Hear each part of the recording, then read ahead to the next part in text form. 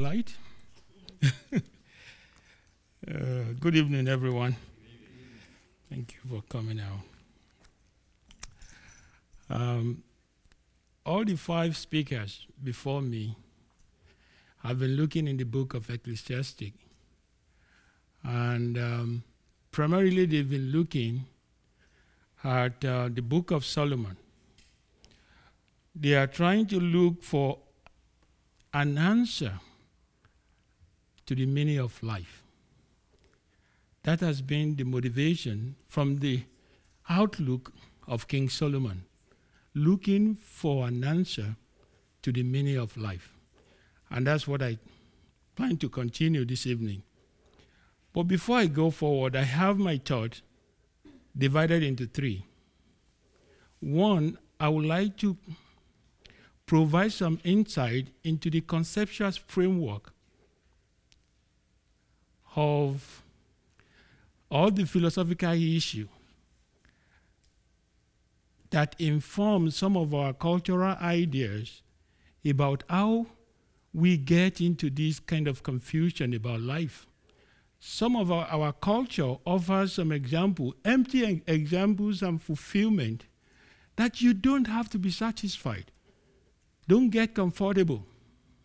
I just want to examine the conceptual framework that lead to that, because that is the opposite of what Solomon is trying to say. So I want to provide an insight into the philosophical issues, just an historical background to understanding what this will really mean and the implication for our society.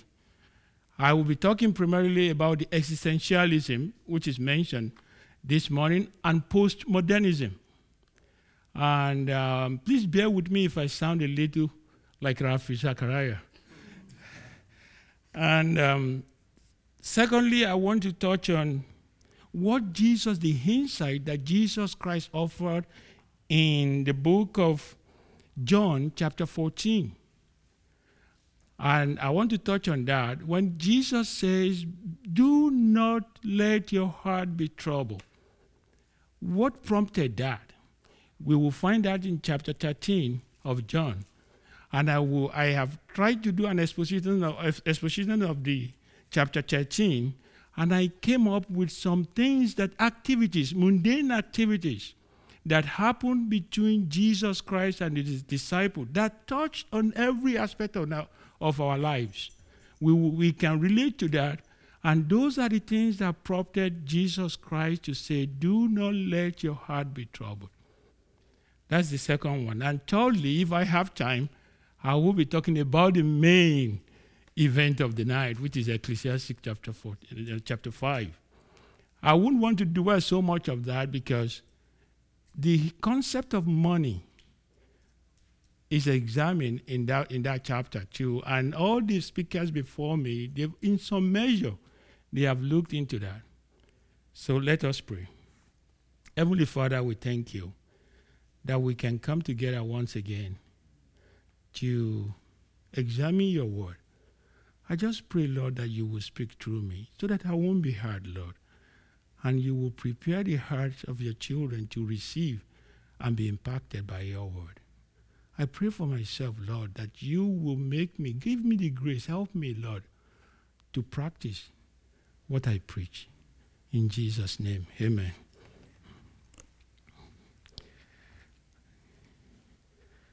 What Solomon was talking about essentially in the book of Ecclesiastes is he was trying to find a meaning or an answer to the meaning of life. And what Solomon is saying, according to the philosophers, is that essence precedes our existence.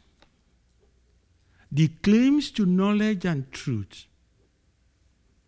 is a product of social and historical interpretation. And for Solomon, these are socially constructed, and they are fact of life. You do not come to this world only to say, I have a choice, I have the free will to determine what I want to do or who I want to be in life. That God is the purpose for our existence, and that he has created us for his purpose. If you look at Genesis chapter 1, verse 27, Solomon discussed briefly about the futility of human existence. But he did not dwell on that.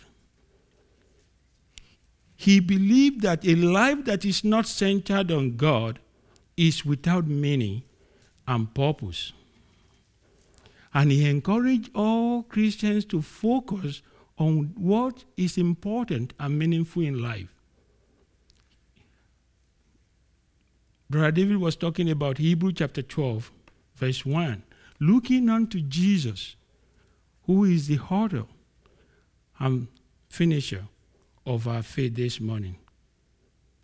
So Solomon hints that life is not supposed to be meaningless and purposeless, and that we were made for far greater things. God created us for himself in his own image. And in Ecclesiastes chapter 3, verse 11, we find that God has set eternity in human heart. He has created that vacuum so that we are born religious. We are born religious, not irreligious as some of the people will want us to believe. God has created a vacuum in our heart to desire and to seek that higher authority. There is an awareness, there is that consciousness in us that says that this is not all it is to life, and that we have to seek him. God has planted that there even before we come into being. And that is what David is arguing. That is the argument of Solomon, that essence precedes existence. But our culture has turned it upside down. There is a philosophical movement that started shortly after the Second World War, which is called the existentialism. Brother David was trying to say something about it this morning.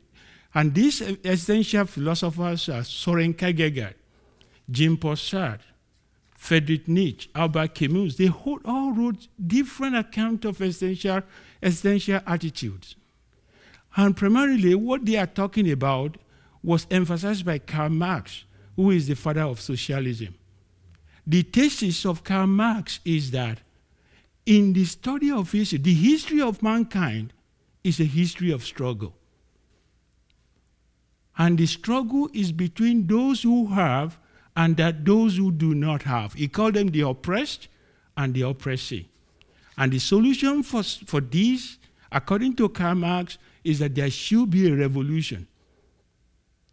And people took it far and wide, far-reaching implication of what he has said. And he made another pronouncement. He said, the philosophers have only interpreted the world. The point is to change it. And they have changed it. And they are still changing it. All the foundations that we hold so true to us. God-centered nation, they began to change it to secularism. The institution of marriage, they've tampered with it. Sanctity of human life, they are turning it. Karl Marx said the point is to change it.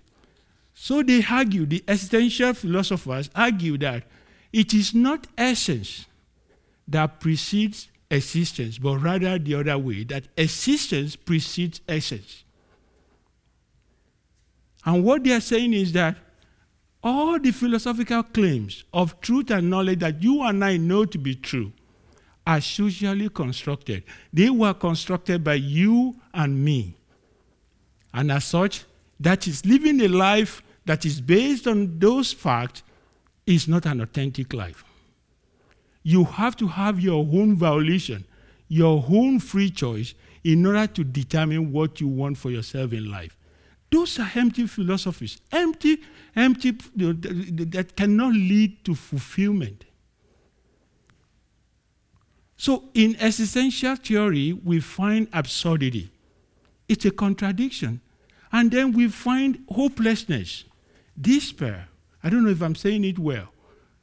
Hopelessness. Because if you say that a person shouldn't be satisfied, a person shouldn't be comfortable, What if you try all what you can and you still can't be the person that you want to be? Then the people now descend into hopelessness. And you know the way out? The existential theory says that suicide is a distraction to the boredom of human life. You have the right to take your life. You have the right to even kill someone as a mercy killing. That is what our culture is offering. But not many people knew how it all started. And the postmodernist theories brought it into the foyer. They've turned everything down. All the truth that we know, they said no, they are all made up by the philosophical order or by religious codes, by the Christians. So they are attacking all the fabrics of these pillars. So which one is easier to tell a child that if you want to live a life that is meaningful and purposeful, you have to live it with God? That is only what makes meaning. But they are changing the world based on these philosophies. Albert Camus says that human life, there is futility of human life. He compares human life to someone who is rolling a rock onto the hill and letting it go down after it gets to the summit of the hill. And you continually does that. And what he was trying to explain is that we engage in all activity, mundane activities and repetition, all that makes no meaning. So you should give individual the credit of choosing for themselves. But that is not the way Solomon saw it. Solomon says essence precedes our existence. We live for God. That is what really makes meaning in life.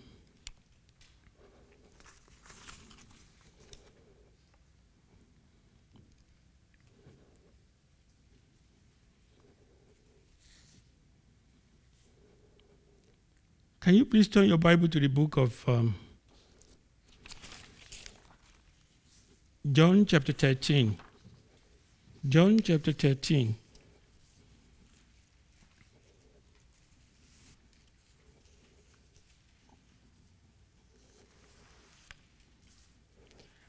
And I know this is a story, this is a biblical account that we are all familiar with. But when I studied this passage, I was able to see how Jesus Christ related with his disciple. And I was able to highlight some of the points from the relationship to see how all of us can relate with this.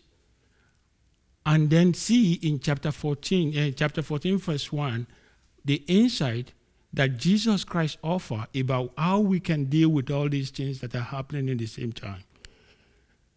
But before that, I will tell you something. I think there is a story that one man was invited, a guest speaker was invited to a convocation ceremony, I think in the university, to speak.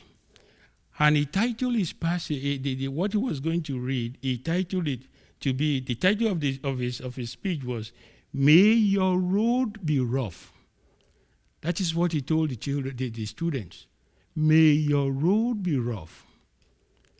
And essentially what he was trying to tell them is that life is not full of beds of roses. That you should expect some ups and downs as you are going into the world in order to become successful. That if I tell you that it's easy out there, I will be lying to you. So essentially he was telling them that may your road be rough, because he said God will meet with you. And every opportunity that you are going to have there will make meaning in your life. So in John chapter 13, Jesus Christ was aware that he was going to die. Prior to that, he predicted his death. So he called the disciples together. And in verse 1, we can see that it was just before the Passover festival. And what I got from that is that in life, we plan. We have hopes. We make arrangements. We are looking forward to our children's graduation, weddings and all that. Nothing wrong with that. But it just struck me that there is something to plan for. There is an event that is coming up in Jerusalem. And Jesus is aware of this. And what happened in verse 2, in verse 1, said, Jesus, knowing that his hour had come, that he would depart out of this world to the Father. Amidst all this planning, or thinking that something is coming up, there is an awareness of death. And Solomon mentioned this a lot in his book. But he said, do not be trapped in between birth and death. Don't be trapped in it. But it's a fact of life. There is separation. Christ was going to be separated from his disciples and even from his loved ones. And so every one of us here, at some point, that will happen. That is an activity. Apart from the anticipation, there is an awareness of that. And in verse 1 again, we said, having loved his own who were in the world, he loved them to the end. We see love. We see relationship.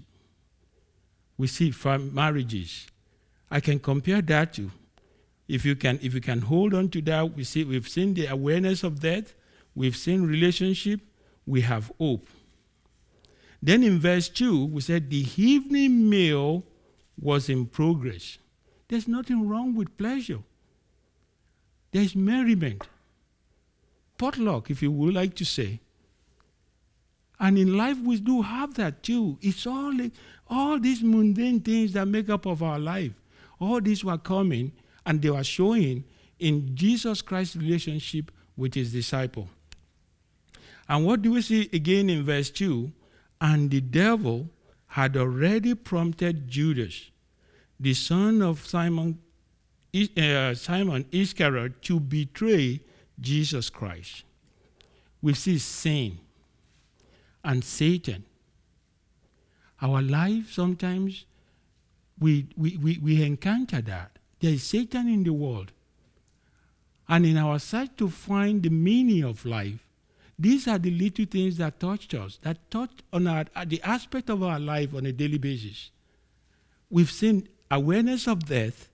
We've seen separation, sin, and Satan. And again in verse 8, Jesus was going to wash Peter's feet. And what did Peter say? No, said Peter, you shall never wash my feet. I do not consider this as an arrogance on the part of Peter. I just see it as a form of humility and respect. He honored Jesus Christ so much that he wouldn't want Jesus Christ to do that. In all our, in our lifestyles, in our relationship, we exhibit that as well. We have moments of humility. We relate to each other with respect. And I see that happening between Jesus Christ and his disciple as well. Even in the family, in our home, in our workplaces, this can exhibit itself.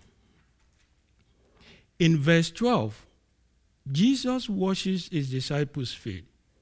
And that is a lesson in leadership, in duty, and in humility.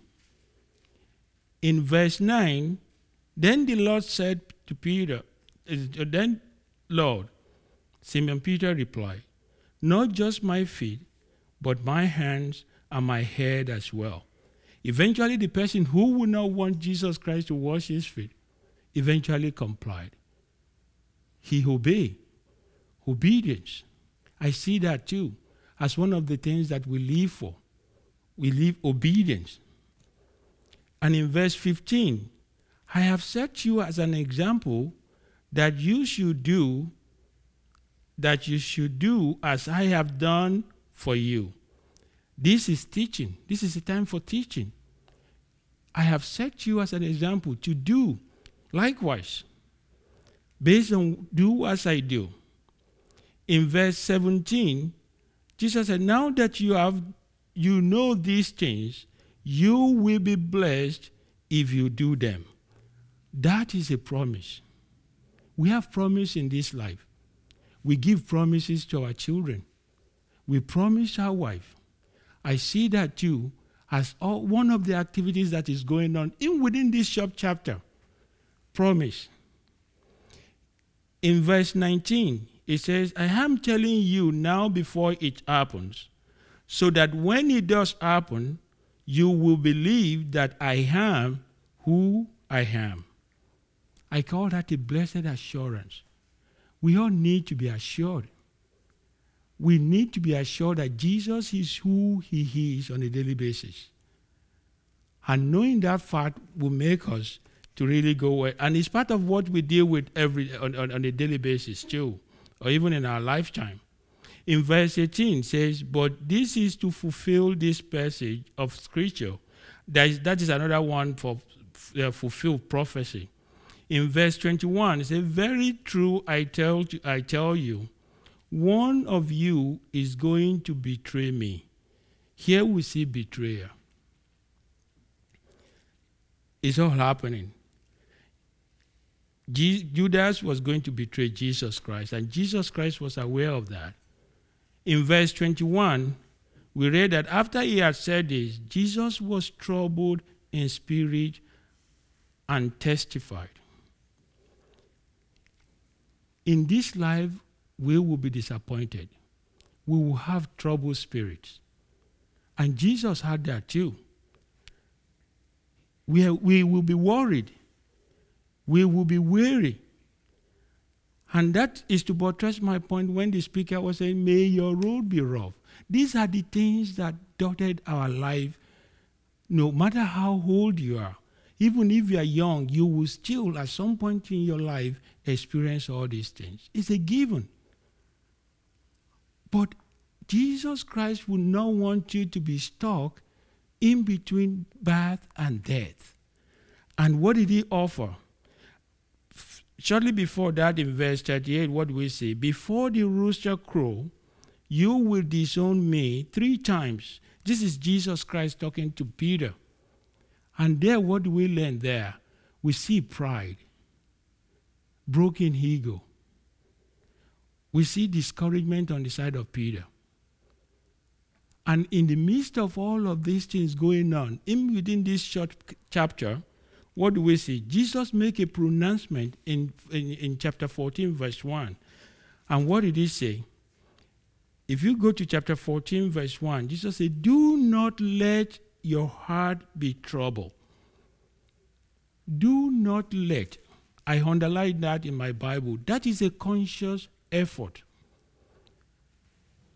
It's an encouragement that it can possibly happen that you can let your heart be troubled. You can dwell in all these uncertainties and repetitions, mundane things of life.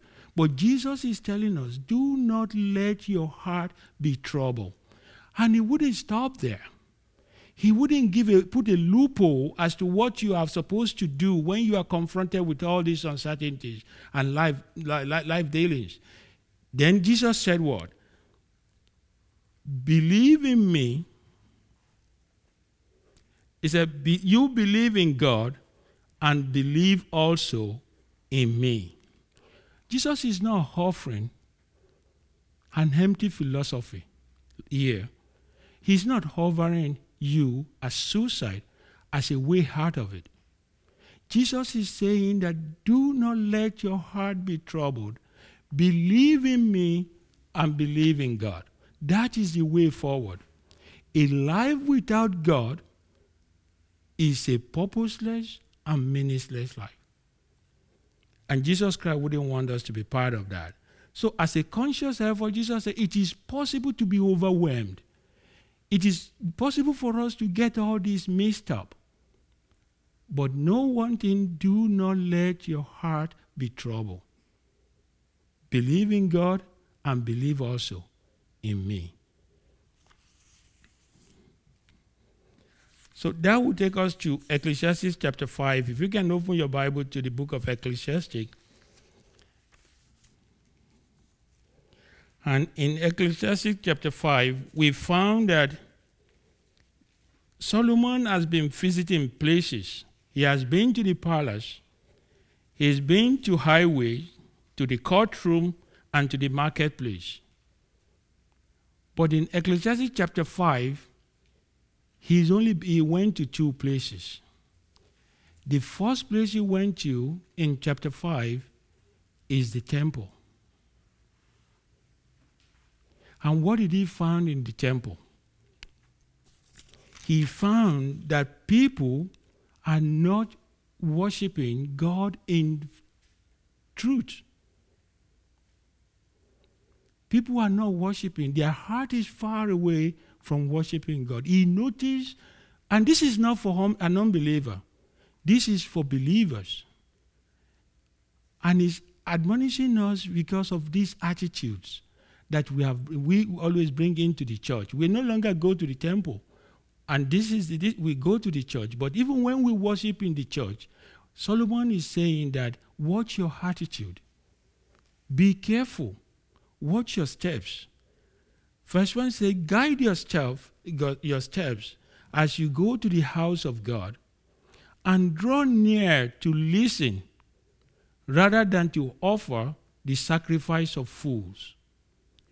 Obedience. Be obedient. Pay attention. Don't be flippant in your worship. And that when you come to worship the Lord, worship both in truth and in spirit. And he gives so much advice when it comes to worship, when it comes to prayer, and when it comes to offering. When it comes to prayer, he said, we should be men of few words. And this is so good, not only in church, even in our homes and in our workplaces. I have an example, which is like when I was growing up, my dad would say that when you see a tree that is so full of leaves, such a tree will bear no fruit or minimum fruit. So if a tree is so leafy, there is going to be so much small fruit to it because of the leaves. But when you see trees that bear so much fruit, you won't see that many leaves on it. So God just wants us to choose our words. Even when we have things to criticize in church, he just wants us to pray about it so that we are not flippant. And he wants us, when we worship, when we come to the church to worship, he wants us to give God the preeminence and the prominence that he deserves. The worship of God is the highest ministry of the church and must come from devoted hearts and yielded will. That's what Warren Wiersbe said. So the worship of God is a serious business. If you were in the church about 2 weeks ago, Brother Clyde offered a scripture on, I think it's Matthew 26, about a woman with an alabaster oil who came to worship the Lord. Who poured oil? She was doing this because he was so wrapped up in worshiping, giving all what she's got to edify Jesus Christ. And we notice what is the attitude of the disciple. They were more into the money aspect of it. To them it was waste. But Jesus Christ, knowing their heart, says what this woman has done, and she will be mentioned everywhere, even to the end of the world. So that is what when we go to worship, Solomon is cautioning us here that what is important is our heart, a contrite heart. We have to prepare our heart before God. And that is his attitude about worship. And that this is the same attitude that Christians should follow. If we do not go to God in that attitude, Solomon is saying here that we are robbing God. We are robbing God of all the honors and the glories and the prominence and the preeminence that he deserves. And there are so many ways that Christians can offer up spiritual sacrifices. We can do that through our body, which is found in Romans chapter 12, verse 1 to 2. We can do that through our money, which is found in Philippians 4:18. And in Hebrew chapter 13, verse 15 to 16. If you can turn to that, it's very important. I would like you to see Hebrew chapter 13, 15 to 16. He said, through him, therefore, let us constantly and at all times offer up to God a sacrifice of praise, which is the fruit of lips that thankfully acknowledge and confess and glorify his name. We can offer up our spiritual sacrifice through praises and good work.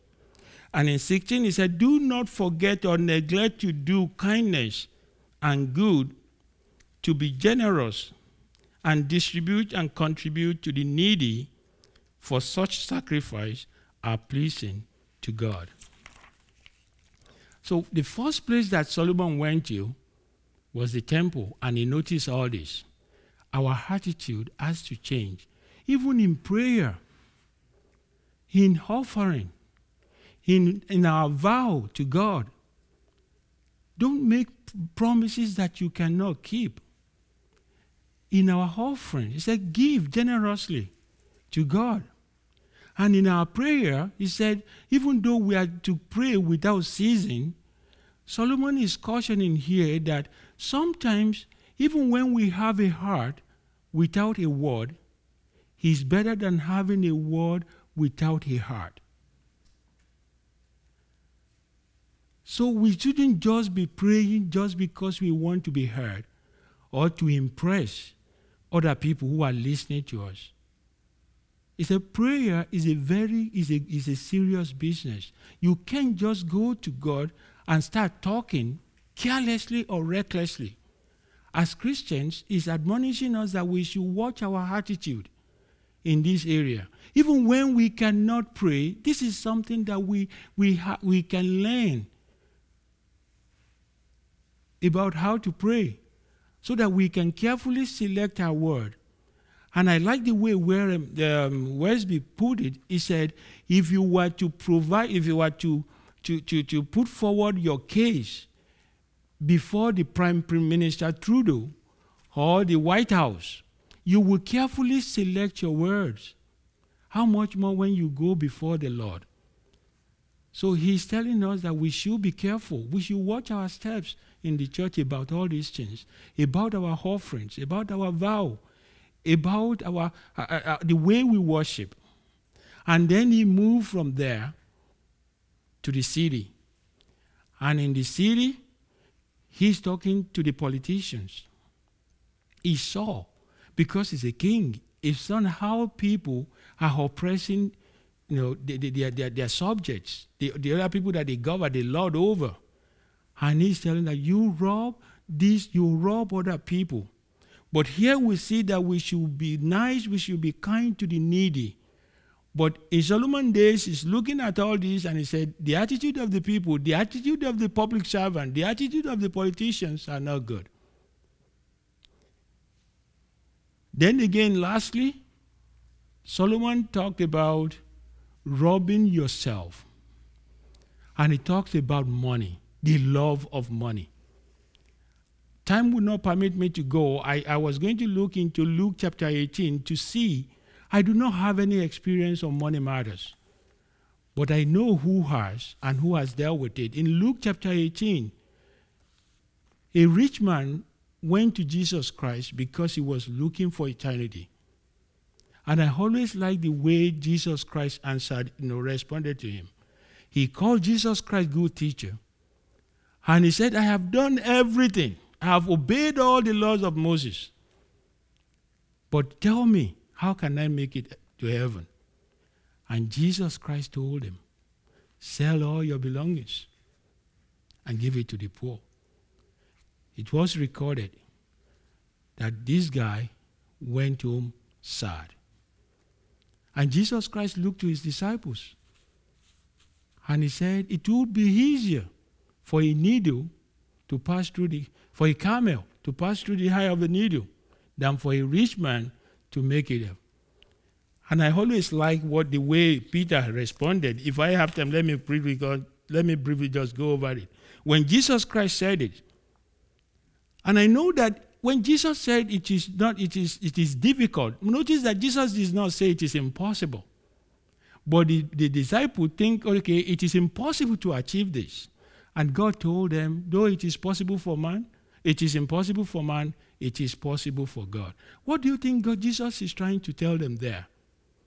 I did it. I left the beauty of my Father's throne to dwell with you guys here. If you think it can be done, you are making a mistake. I did it. I left the beauty, the comfort of heaven, all to dwell here. That is what Jesus Christ is trying to tell them there. And Peter said what? Peter said, behold, we have left all our homes and followed you. Essentially what Peter is saying is that, what is in it for me? You said your money doesn't matter. But what Jesus Christ is trying to tell us here is not that poverty or riches are bad. It is a state of our heart. In the book of Ecclesiastes, the preacher there, Solomon wants us to know that whatever good things of life that we may have, we should count it as a gift from God. And when you have good life and good taste to enjoy all these things, count it as blessings. Neither poverty nor riches is good. And Jesus is aware of that. But he's not saying that you shouldn't work in order to make money. But just be satisfied. And I like the way the writer of this book just put it. Warren Wiersbe put it simply, in your search for a meaningful life, be satisfied. So whatever God has given us, consider it as a gift from God. And if you can enjoy it and share it with other people, it's a blessing from God. Let us pray. Heavenly Father, we thank you for this time. I just pray that your Holy Spirit will explain your word in a more deeper meaning, and in a sense that you will reach the heart of people who are here, and that you will speak to us concerning our attitude. Grant us the grace, O Lord, to be able to practice what Solomon has observed in terms of our attitude when it comes to worship, when it comes to prayer, when it comes to offering, and even in our giving, in our vow to you. For those who are here who have not even turned their life to Christ as the beginning, who still consider that the choice is for them to decide how to proceed in this life without Christ, I pray that, Lord Almighty, you will speak to them and that you will make them to see Jesus Christ as who he is and what he has done for them.